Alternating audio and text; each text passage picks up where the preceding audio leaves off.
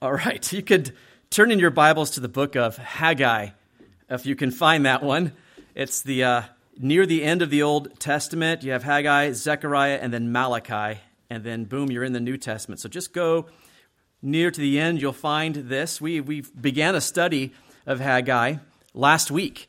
He is one of the three prophets of the restoration period that came after Judah was taken into captivity in Babylon. They were held there as captives for 70 years until they were released. When 70 years were completed by King Cyrus, by a decree that he issued. And last week we gave the whole history lesson on that. I say we because I did have a lot of help from the younger people to give that history lesson. So I won't give that today. If you need to catch up on that, you can go online and watch it on Facebook, or you can listen to it on our website. But 50,000 Jews left Babylon after being in captivity for 70 years. They traveled 1,600 miles back to Jerusalem to rebuild the temple. That was the command given by King Cyrus, a pagan king, the king of the Persians. And so they responded. They had a great number of people respond to this. They had wealth, money from the king, money they had donated themselves to go and rebuild the temple. And they come back to the land, and as soon as they finished laying the foundation, they got the foundation laid, they were met with resistance from their neighboring enemies.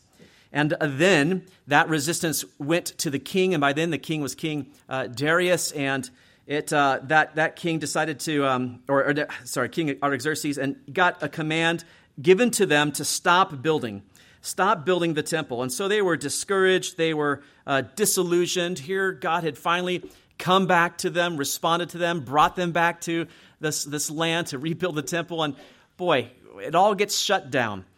And so they stopped building. They focus instead on building homes for themselves and starting a new life there. And the temple foundation remains untouched for 15 or 16 years. And so Haggai is a prophet sent during that time to motivate them, to renew their efforts, to continue construction. And Haggai gives 4 messages in this very small book here. And last week, we looked at the first message. And just to briefly recap, if you look at chapter 1 of Haggai, the first message was, consider your ways. And in verse 4, he said this, is it time for you yourselves to dwell in your paneled houses, and this temple to lie in ruins? Now, therefore, thus says the Lord of hosts, consider your ways. They had left the work of God to focus on their own work. And so they came up with their own excuse. Oh, it's just not time, right? And time is a big excuse for a lot of us. And it was their excuse. And so God is saying, no, that's not the excuse we're going to use. You need to consider your ways. Look at what you're doing in your life. And as he causes them to do that, they can see that their life has not been well, that they've been trying to get ahead, but they've been really unsuccessful in doing so. And God reveals to them why that has been, that he has actually been actively chastising them, even though they were unaware of that. And he did that by really just withdrawing his blessing. See, the favor of God goes upon the righteous. You can read about that all through the Psalms. I did an exercise on highlighting how many times God puts his favor or blessing upon the righteous in Psalms. My Psalms is just highlighted all over the place because he does look upon his people with favor. He extends blessing to them. But when they're in sin, he removes blessing. And that's what he had done to them. And so they were suffering economic depression. And in verse 9, he kind of reveals that. You looked for much, but indeed it came to little. And when you brought it home, I blew it away. Why, says the Lord of hosts? Because of my house that is in ruins, while every one of you runs to his own house. So they're understanding now that they've been under discipline, that they need to turn from their ways. And in verse 12, we find out that because of Haggai's message, his faithfulness to them, they respond. And in verse 12, it says this, Then Zerubbabel, the son of Shealtiel, he's the governor, and Joshua, the son of Jehozadak, the high priest, with all the remnant of the people, obeyed the voice of the Lord their God, and the words of Haggai the prophet, as the Lord their God had sent him. And the people feared the presence of the Lord. They respond with obedience, and they respond with a reverent fear of God. So here you have a people who now finally come back. They're being encouraged once again to work on the house of the Lord. And we're told in the end of the chapter on verse 15 that on the 24th day of the 6th month in the second year of King Darius, they came together and they resumed building. And that's 23 days later. So not a bad turn from Haggai's message, not a bad response. Now this brings us to chapter 2, Haggai's second message. But before we jump into it, I do want to explain some things. I want to talk about the dates here because they're going to become very important. Because the second chapter begins with this, in the seventh month. In the seventh month. And we can't look at this and think about it in English terms, right? What's the seventh month for us? We go, okay, July. It's not the month of July for them. For them, it would have been between September and October. It's a Jewish calendar that we're talking about. And I have a picture here just to show you. I can get it up here. So here is the seventh month. It's a little white 7. You can't quite see it, but I'm just bringing your attention to it down here. And I have a close-up of it. You can bring the close-up. All right, so here it is, the month of Tishri. Tishri, okay? And down here on the outside of this wheel, they have all the festivals and feasts that they are supposed to be operating or observing during these months. And down here, you can see there is the festival or Feast of Booths. It's also known as the Feast of Tabernacles there, all right? And that's really going to be quite important because it comes into play in Haggai's message here. So just keep that in mind. So they're in the 7th month by the time we come to chapter 2. So it's been a month later. What has Haggai been doing during this time? Well, if you remember from last week, we began our study actually not in the book of Haggai, but in the book of Ezra. And that's because the books of Ezra and Nehemiah are 2 historical books that talk about the same time period. And in fact, they mention Haggai, the prophet, and they mention Zechariah. And it recounts the initial work of laying the foundation. It kind of recounts the opposition from their opponents and the eventual order to cease the construction. And if you want to turn back to Ezra, you got to go way back to the Old Testament again. You're going to see 1st and 2nd Samuel, 1st and 2nd Kings, 1st and 2nd Chronicles, and then there's Ezra, this little book tucked in there. And we looked at the first 4 chapters, just briefly highlighting some verses to kind of show how all those steps have taken place. And then in chapter 5, Haggai and Zechariah are introduced because the temple, they've had to stop building on it because of the order from King Artaxerxes.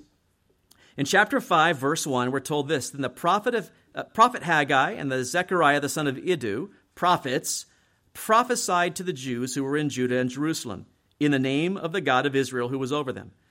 So Zerubbabel, the son of Shealtiel, and Jeshua, the son of Jozadak, rose up and began to build the house of God, which is in Jerusalem. And the prophets of God were with them, helping them. So here we find out that Haggai and Zechariah actually were part of helping the rebuilding of the temple. They joined in. But what you have to remember is that there's 15 or 16 years gap between the end of chapter 4 of Ezra and the beginning of chapter 5. That temple has been laid empty. It's Haggai comes along and Zechariah comes along to get them to rebuild. There's a big gap of time there. All right. So imagine coming back after 15, 16 years, picking up the tools again and starting to work again. Don't you think you'd start to get the attention of the locals once again? That's exactly what happens in chapter 5. Tattenai is the governor in the local area. He hears about all this work being resumed. And so chapter 5 kind of talks about him coming and saying, well, hold on, who gave you permission to start doing all this work? And so the people told him the story. He said, well, there was this king, King Cyrus, and he gave a decree, right? And we were told that we can come and rebuild it. And he gave them all the details. And in chapter 5, this Tattenai decides to write to the king. And at this time, it's King Darius. To write to the king and say, okay, these people have started working. They say this and this and this, right? It was King Cyrus. It was a decree and all this. And I just want to draw your attention to verse 17 because he's very wise, right? He writes to the king, and in verse 17 of chapter 5, he says, now, therefore, if it seems good to the king, let a search be made in the king's treasure house, which is there in Babylon, whether it is so that a decree was issued by King Cyrus to build this house of God at Jerusalem, and let the king send us his pleasure concerning this matter. So very simply stated, I want proof, right? search for proof. Is there such a decree? Go into your records. Did King Cyrus do such a thing? Right? So before we unveil that, this, I believe, is the period of time that the people they've begun rebuilding, right? But it looks like all the same things are starting to happen again, right? We've gotten the attention of the governor, right? The authorities. And now it's going to the king. And now they're going to go through this again. It's almost like, here we go again, right? We've got a prophet. He's encouraged us to build. But now it's going right back to the king. And so they quickly become discouraged again. And so Haggai's second message here to the people is essentially a message of encouragement, okay? They're already discouraged. They just started building this, and it's a message of encouragement. Get back to it. It's okay. Don't worry about these things. So go back to the book of Haggai here as you look at this, all right? Haggai's second message really is a message that reminds them of the past promises of God, but also the future plans. And that's kind of what I titled today's message, Past Promises, Future Plans. Let's look at the passage. We're just looking at his second message, which comes in chapter 2 of Haggai, verses 1 through 9. In the 7th month, on the 21st of the month, the word of the Lord came by Haggai the prophet, saying, Speak now to Zerubbabel, the son of Shealtiel, governor of Judah, and to Joshua, the son of Jehozadak, the high priest, and to the remnant of the people, saying, Who is left among you who saw this temple in its former glory? And how do you see it now, in comparison with it? Is this not in your eyes as nothing?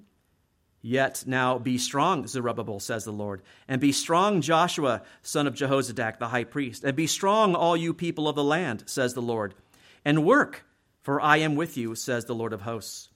According to the word that I covenanted with you when you came out of Egypt, so my spirit remains among you. Do not fear. For thus says the Lord of hosts, once more, it is a little while, I will shake heaven and earth, the sea and the dry land, and I will shake all nations, and they shall come to the desire of all nations. And I will fill this temple with glory, says the Lord of hosts. The silver is mine, and the gold is mine, says the Lord of hosts.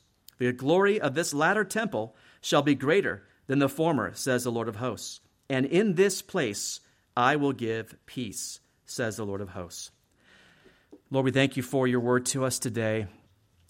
Lord, the word of Haggai the prophet, speaking for you many years ago. And Lord, I pray, Lord, that your Spirit would be with us today, because as your Spirit spoke to the people then, your Spirit can speak to us today.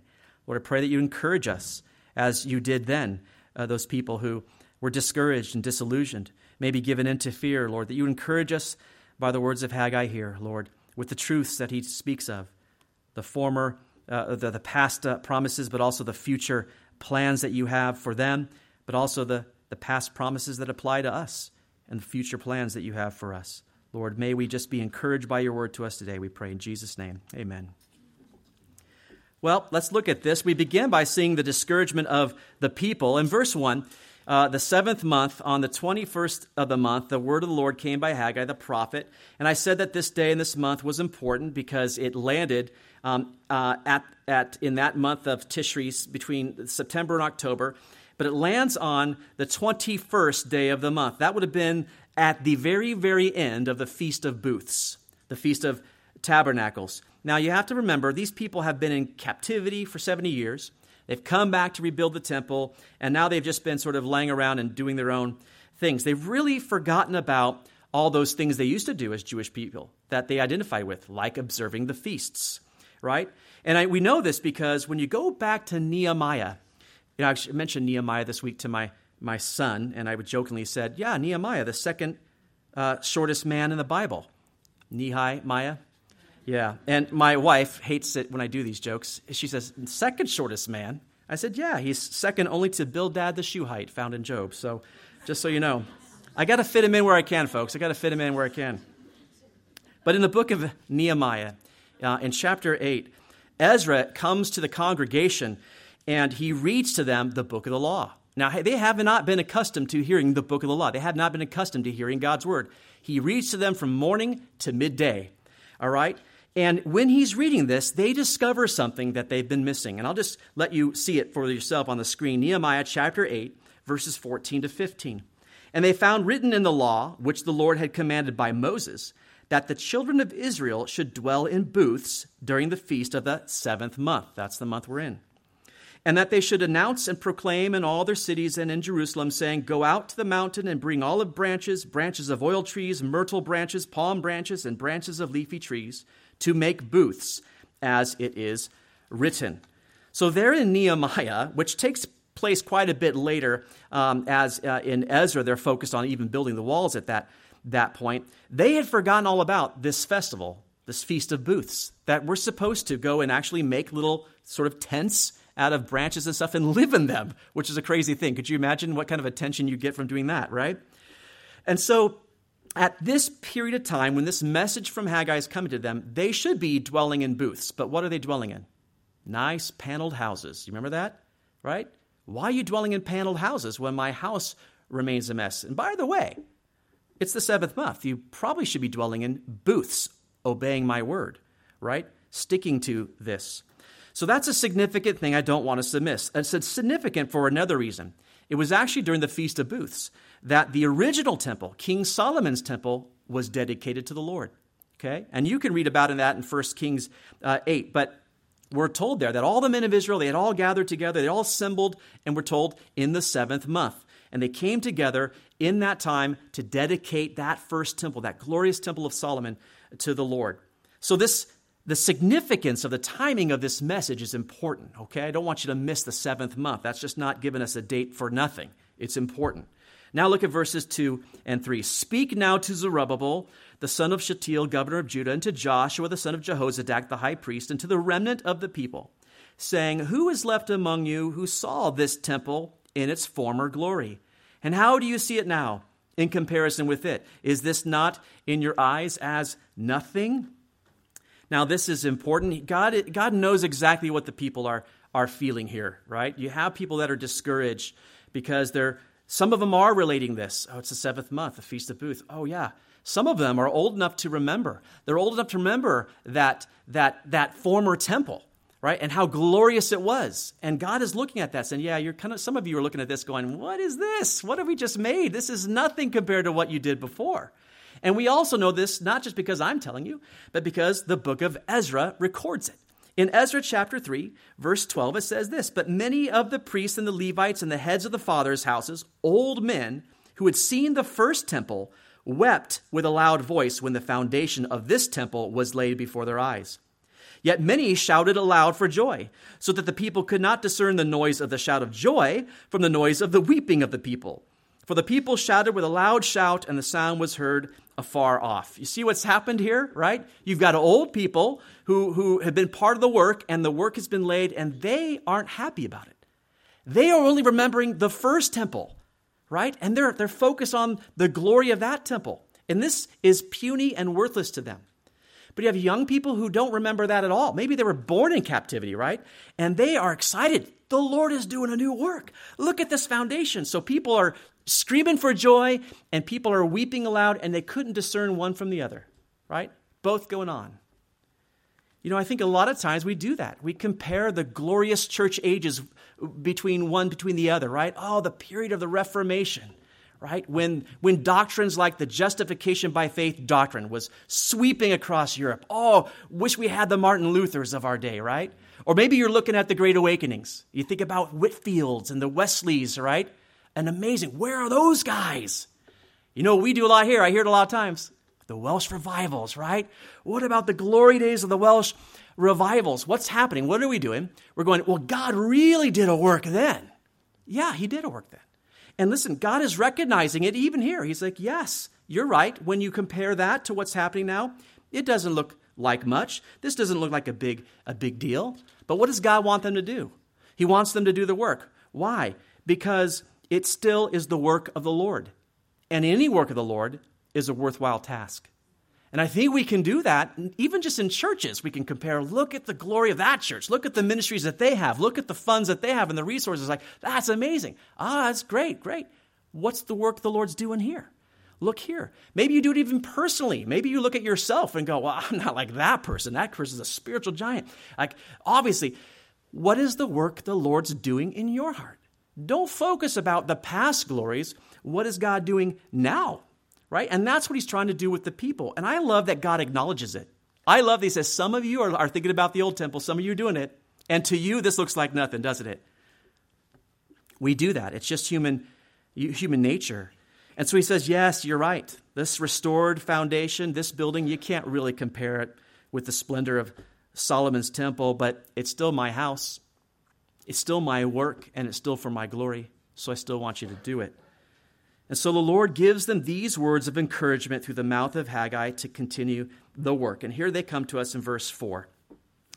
Yet now be strong, Zerubbabel, says the Lord, and be strong, Joshua, son of Jehozadak, the high priest, and be strong, all you people of the land, says the Lord, and work, for I am with you, says the Lord of hosts. According to the word that I covenanted with you when you came out of Egypt, so my spirit remains among you. Do not fear. This is encouragement that God is giving them from promises in the past. My spirit is with you. But first notice that he says just be strong. And then he says why, or really how they can be strong. And the first thing he says, for I am with you, says the Lord of hosts. Now, I haven't talked about that phrase, Lord of hosts, up to this point. I was kind of saving it till we got to it here. Because Lord of hosts, and we actually, are singing to that Lord of hosts, by the way, when we worship him. When we read from 1 Samuel today, David used that phrase about Goliath defying the Lord of hosts. And it's used 14 times in this small little book of Haggai. 5 times it was used in chapter 1. Maybe you didn't even notice it, right?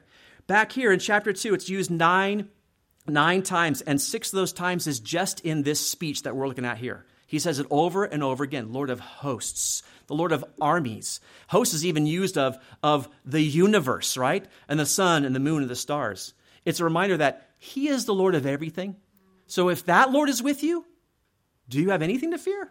You have nothing to fear. Lord of hosts. I love that. I am with you. And this truth is so important. He says, it's according to the word that I covenanted with you.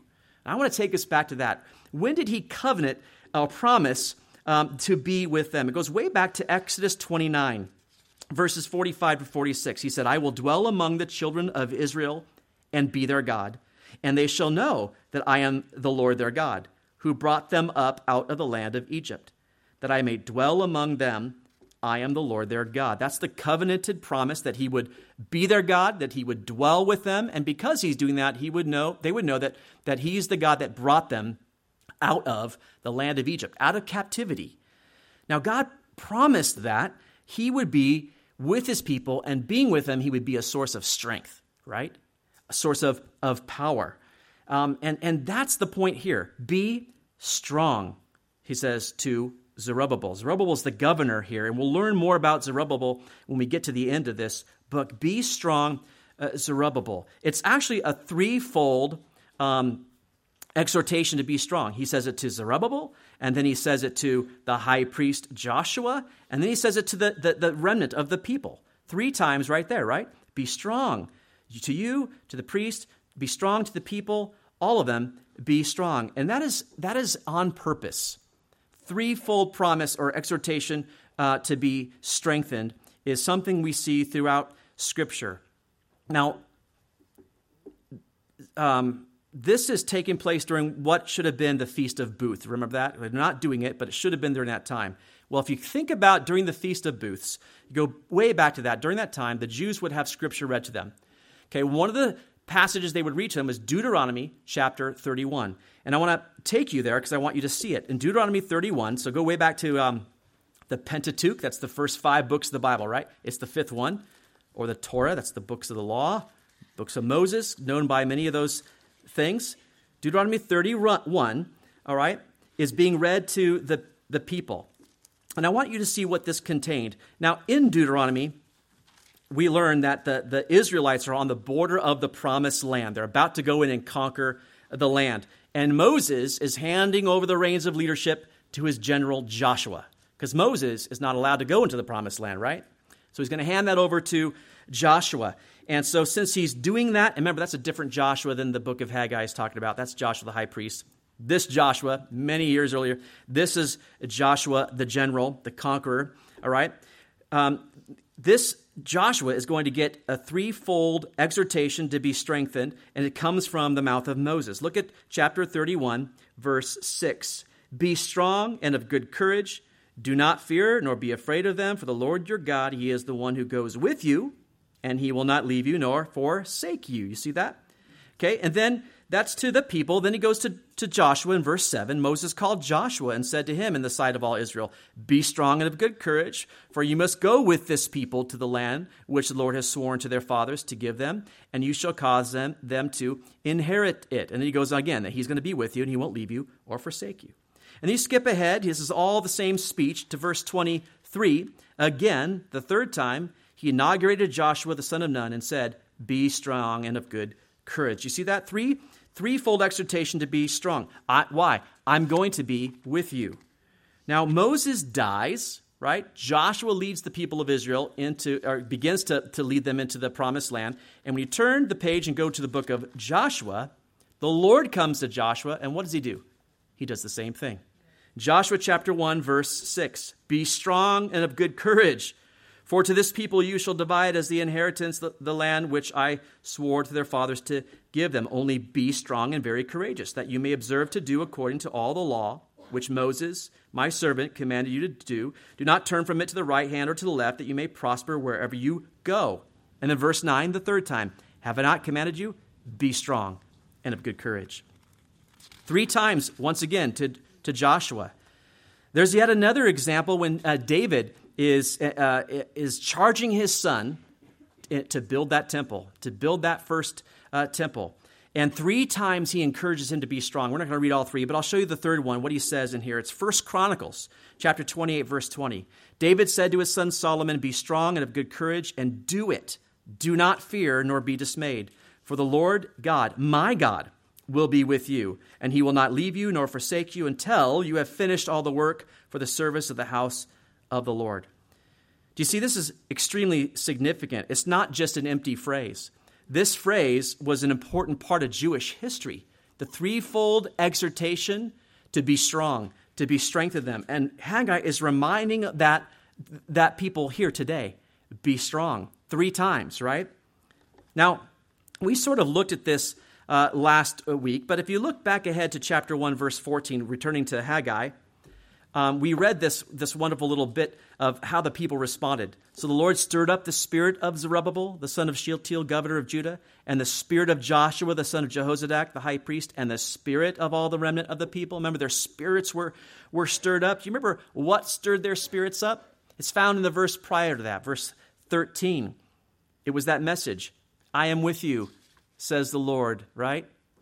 I am with you.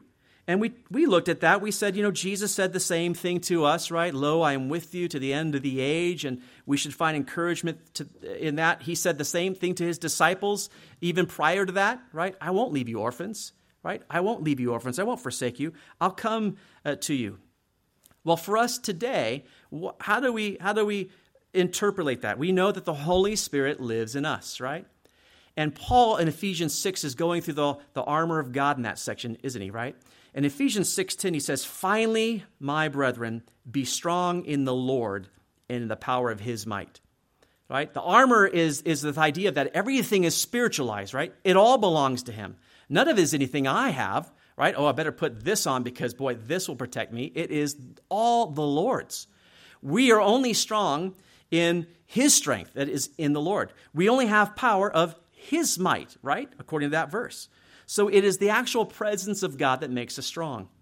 And as Christians, maybe sometimes we fall into the traps of, just try harder, buck up, give it your best shot.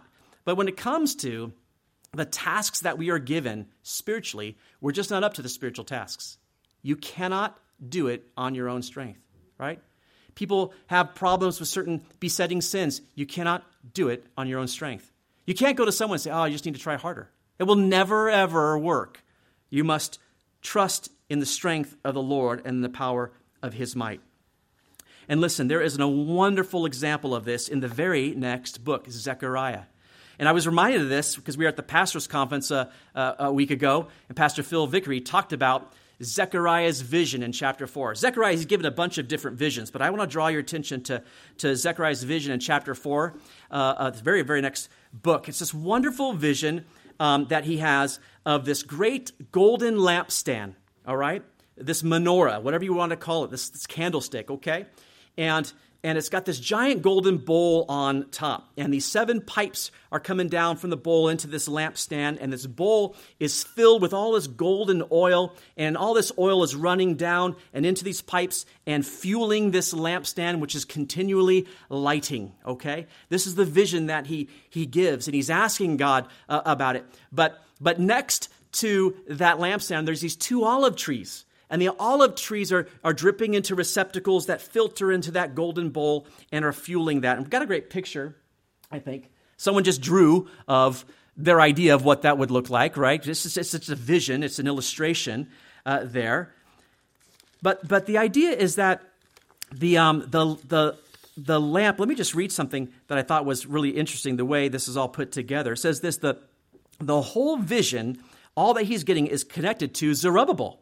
Okay, he's the governor of Judah during this time, even though this is happening in Zechariah, same governor, same time, right? And it's connected to rebuilding the temple. The angel is saying that he was going to finish the temple through the abundant supply of the Spirit of God, and that everyone would know that God's hand was in it. So the oil for the lamp, okay, that's coming in is associated with the Holy Spirit, right, who lives within us. That's the idea. So military might, human manpower, that could not accomplish this without God's Spirit and his light. So it's in this passage where we get this wonderful prescription on how to get things done. It's Zechariah chapter 4, verse 6. So he answered and said to me, "This is the word of the Lord to Zerubbabel, not by might, nor by power, but by my Spirit, says the Lord of hosts." And there it is again, the Lord of hosts. It's suggested by many scholars that those 2 branches, those olive trees, refer to Joshua, the high priest, and Zerubbabel, the governor, the king, which represents the role of Christ, who is both priest and king. Really interesting, isn't it? And so here we're reminded through this message to Zerubbabel, right, that God's power must be present, and that only comes through the Spirit. And now think about Zerubbabel, right? He's the governor. He's already laid that foundation. He's been hanging around for 15, 16 years, and now this message to come back and rebuild it, and now word's going back to the king, and what he is thinking is this, right? What is going on? How am I going to do this? Haggai wants him to go, you're not doing it. Let God do it. So the same Spirit who enabled Moses, right, and the elders and all them to lead the people through the wilderness, the same Spirit who was with Joshua and the people of Israel when they conquered that promised land, the same Spirit who enabled Solomon to build that first temple, is the same Spirit who is going to enable these Jews to finish rebuilding the temple. And we have that same Spirit today, folks. Same one. He's within us. And the church is to trust in the power of the Holy Spirit to do God's will. I read a quote from A.W. Tozer, and it's frightening. It's a frightening thought, but he says this: if God were to take the Holy Spirit out of this world, much of what we're doing in our churches would go right on, and nobody would know the difference. That probably is very true, right? Largely. And that's frightening, right? That the Holy Spirit wouldn't even be present, but we would just be doing these programs and these things, doing it by our strength, doing it by our power, and no one knows the Spirit left. I don't ever want to be a church like that, right? When we're here, I want to know God is doing the work, and we are just trusting in Him. And when people leave, they should be going, yeah, the Holy Spirit was there, right? Not this happened or that happened. The Holy Spirit was present. And are we really relying on the Spirit today to do His work? Right? We read about these frightening things happening in the world. I'm not frightened. I can be honest, I'm not frightened. I trust in the power of the Spirit. We just got to trust in Him. It was King Solomon who said, unless the Lord builds the house, they labor in vain who build it. So look at that last admonition in verse 5, though. Going back to Haggai, he says, do not fear. Do not fear. You know, the writer of Hebrews quotes Deuteronomy 31:6. Told you that passage we were reading from. And when he quotes it, he says this in Hebrews 13:6. We may boldly say, the Lord is my helper. I will not fear. What can man do to me? Right? He's quoting the whole promise. I'll be with you. I'll never leave you or forsake you. Be strong. Be courageous. So He's with us. What can man do to me? The knowledge of God's presence not only enables us to accomplish his work, it provides us courage to do it, right? One of my favorite verses on fear, really, overcoming that, is Isaiah 41:10. Fear not, for I am with you. Be not dismayed, for I am your God. I will strengthen you. Yes, I will help you. I will uphold you with my righteous right hand. Do you look at all the I's in that verse? I am with you. I'm your God. I will strengthen you. I will help you. I will uphold you. And then what's he do all that with? My righteous right hand. Where does Christ sit? The right hand of the Father, you bet. And he's with you always. So we have nothing to fear. We have nothing to fear. God's past and even present promises, they provide great encouragement for us, but there's also great encouragement that comes from God's plans for the future. And that's what he ends with this thought. Look at verse 6. There's fascinating stuff here. For thus says the Lord of hosts, once more, it is a little while, I will shake heaven and earth, the sea and dry land, and I will shake all nations. Stop right there. Now, remarkably, when you read those verses, a lot of people have some doubt as to what this is referring to. Is it referring to political events in Zerubbabel's day, right? That he's going to shake some of the nations, or is he talking about distant future time? I mean, certainly some of what Haggai's talking about will be in Zerubbabel's day, because even as we go ahead to the end of the chapter, we can see that he's speaking to him specifically about some things. And certainly, even looking at history, a lot of shaking was taking place, right? The Persians were ruling, but that was very precarious because who was attacking them? Oh, the Greeks, right? And they were being conquered by them, and slowly over several battles, the Battle of Marathon and Thermopylae, those are famous battles, but eventually they were conquered by the Greeks. But we should always interpret Scripture with Scripture, and the writer of Hebrews quotes this verse, and he applies it to the end of the age, okay? And I want to take you there. It's in Hebrews chapter 12. So now we're going to the New Testament, and you're going to the right. Hebrews chapter 12, near the end. Hebrews chapter 12. And in chapter 12, it's a very interesting chapter. The writer of Hebrews is recounting that time when God came down to Mount Sinai to deliver the law, and all the children of Israel were around the mountain.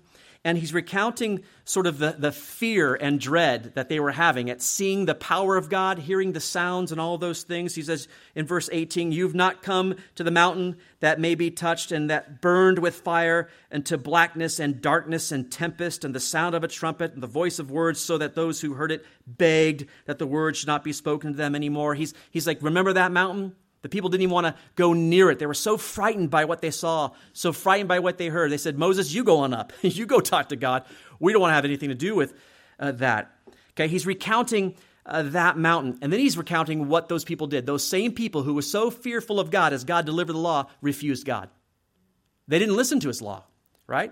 And so what God do? God destroyed them all. Every last one of them. All of them were killed in the wilderness as they walked for 40 years. It was their children that inherited the land. God judged them.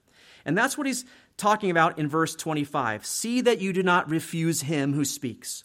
For if they did not escape, who refused him who spoke on earth, much more shall we not escape if we turn away from him who speaks from heaven, right? Those people, right, they didn't listen to God when he was on earth speaking, and he judged them for it. What about now that God speaks from heaven and you refuse to listen? What's he going to do with you?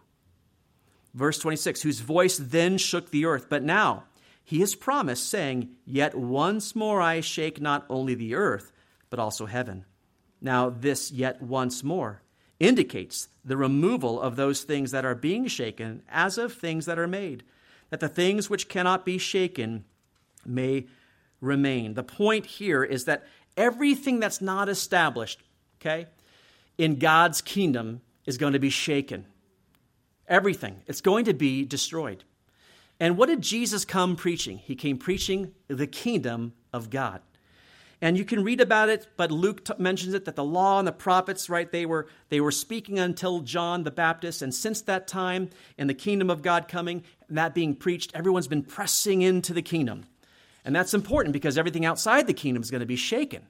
That's the idea. Okay? All who belong to the kingdom belong to a kingdom that can't be shaken. And that's how chapter 12 ends. Chapter 12, verse 28. Therefore, since we are receiving a kingdom which cannot be shaken, Let us have grace by which we may serve God acceptably with reverence and godly fear. For our God's a consuming fire. I love that. God's going to shake heaven and earth and the sea and the dry land. And that is all talking about the future. We know that from Matthew 24, right? We did that a little while back. Jesus is talking about when he will return for the second coming to judge the nations. And in Matthew 24, verse 29, it says this: immediately after the tribulation of those days, the sun will be darkened and the moon will not give its light. The stars will fall from heaven and the powers of the heavens will be what? Shaken. There it is. Destroyed. God is going to be doing. So this is immediately before the second coming of Christ. Okay, he's coming to judge the nations, but he's going to come up and set up his millennial rule on earth. That is the idea here. Okay, and this millennial kingdom will be accompanied by a millennial temple, but the shaking has to take place first. So I believe that he's talking about a future, yet future shaking in verses 6 and 7. Right, once more, it's a little while. It's going to be off. I'll shake heaven and earth, the sea and the dry land, and I will shake all nations. But notice going on, and they shall come to the desire of all nations, and I will fill this temple with glory, says the Lord of hosts. The silver is mine and the gold is mine, says the Lord of hosts. After shaking all those nations, we're told that they shall come to the desire of all nations. And again, there's many different opinions as to what even desire of all nations refers to. Some think that, well, because it's literally translated the desirable things of the nations. So some believe that it refers to the silver and gold mentioned there, because nations don't desire Jesus, they desire wealth and power and things like that. Or maybe they think it refers to a people. Is it the Jews or is it the church, right? Some think it's Jesus, right? Well, I believe it's Jesus. That has actually long been the traditional understanding of it. Charles Wesley wrote a very famous Christmas song, Hark the Herald Angels Sing. And we sing it probably every year. And in there is a verse, come desire of nations come, fix in us thy humble home. See, Jesus may not be the desire of nations right now, but Jesus will be the desire of nations then. He's talking about when he comes, right? The millennial kingdom. And during his millennial reign, we're told, you can read Ezekiel 40 to 48, Isaiah chapter 60 are some of them where you can read about the millennial kingdom and the millennial temple. And we're told there that the nations of the earth will bring their wealth into the holy city. It will come to Christ. So it makes sense that he's saying the silver is mine and the gold is mine. It's all coming to me, right? So they shall come to the desire of all nations. And he says, I will fill this temple with glory, says the Lord of hosts. Now, the temple that the Jews were working on at the moment didn't look very glorious. It's known as Zerubbabel's temple because he's the one in charge as they're building, right? And it eventually became Herod's temple, right? Herod just sort of added on to it, made it more glorious. But the Jews always considered Herod's temple the second temple. So it was into that temple that glory came. Jesus came into that temple. That's the same temple, right? And we're told in John 1:14, the Word became flesh and dwelt among us, and we beheld his glory, the glory as of the only begotten of the Father, full of grace and truth. And even an infant Jesus was brought into the temple. Do you remember he ran into Simeon? And Simeon declared what he had seen. In Luke 2:32, he says, a light to bring revelation to the Gentiles and the glory of your people, Israel. So certainly that temple ended up having glory enter it. But Haggai, I believe, is looking even further ahead. I think he's looking further ahead to the millennial temple. And verse 9 is the main reason. Verse 9, the glory of this latter temple shall be greater than the former, says the Lord of hosts. And in this place I will give peace. See, I think it's the latter temple, the millennial temple, because ultimately Christ will reign there. God's glory will fill it. There will be peace. There wasn't peace after Herod's temple. That was even burned down, right? And Jews were massacred. But there will be peace. We're told in Ezekiel 43, verse 5, the Spirit lifted me up and brought me into the inner court. This is Ezekiel getting a vision. And behold, the glory of the Lord filled the temple. That temple will be filled with God's glory. But the Jews at this time, they lived in a turbulent time. They lived in a difficult time. And the work that they were doing seemed seemed worthless in the midst of what was going on. But if they could have just a bit of vision, okay, if they could just see ahead, they would know that there's a time of peace coming. And I think that's what Haggai is trying to give them. Listen, if you could just see ahead, right, there's coming a time that this same temple is going to lead to this other temple where God's glory will literally fill it. So we just be faithful to do it, right? Be faithful to build it. Listen, our futures, we're working on things. A lot of times we are working through difficult things, and we just don't know what they're going to all add up to. We know the very end, but we're more concerned about our little lives and our little worlds, aren't we? We have a quote that hangs in our dining room from Corrie ten Boom. It says, every experience God gives us, every person he puts in our lives is the perfect preparation for a future only he can see. Right? You have to trust God that he's doing what he knows to do, right? He has the whole plan. He knows what he's doing, and we got to trust him with it.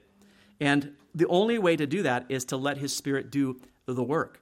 And these people are giving a bit of a glimpse, right, from Haggai. Listen, there's going to be future glory attributed to this work. It doesn't look glorious now, but it would just be faithful here. And that glory will be peace. You will have peace. And you can have it even now. Isaiah 26:3 says, you will keep him in perfect peace whose mind is stayed on you because he trusts in you. Yes, you can have perfect peace. How can we have it? Trusting in him, relying on him, in his Spirit, in his power, in his might, and not our own. We know that the work God is accomplishing now is leading to a future glory. We know the end. And listen, folks, we belong to a kingdom that cannot be shaken. Amen? Let me pray. God, thank you so much for your word to us today, the encouraging words of Haggai, coming down through the centuries to us, and we find encouragement from them, Lord, because the same truths apply to us. We are fragile human beings, prone to worry, prone to be disillusioned and discouraged, yet you're with us. And while you're with us, who can be against us, Lord?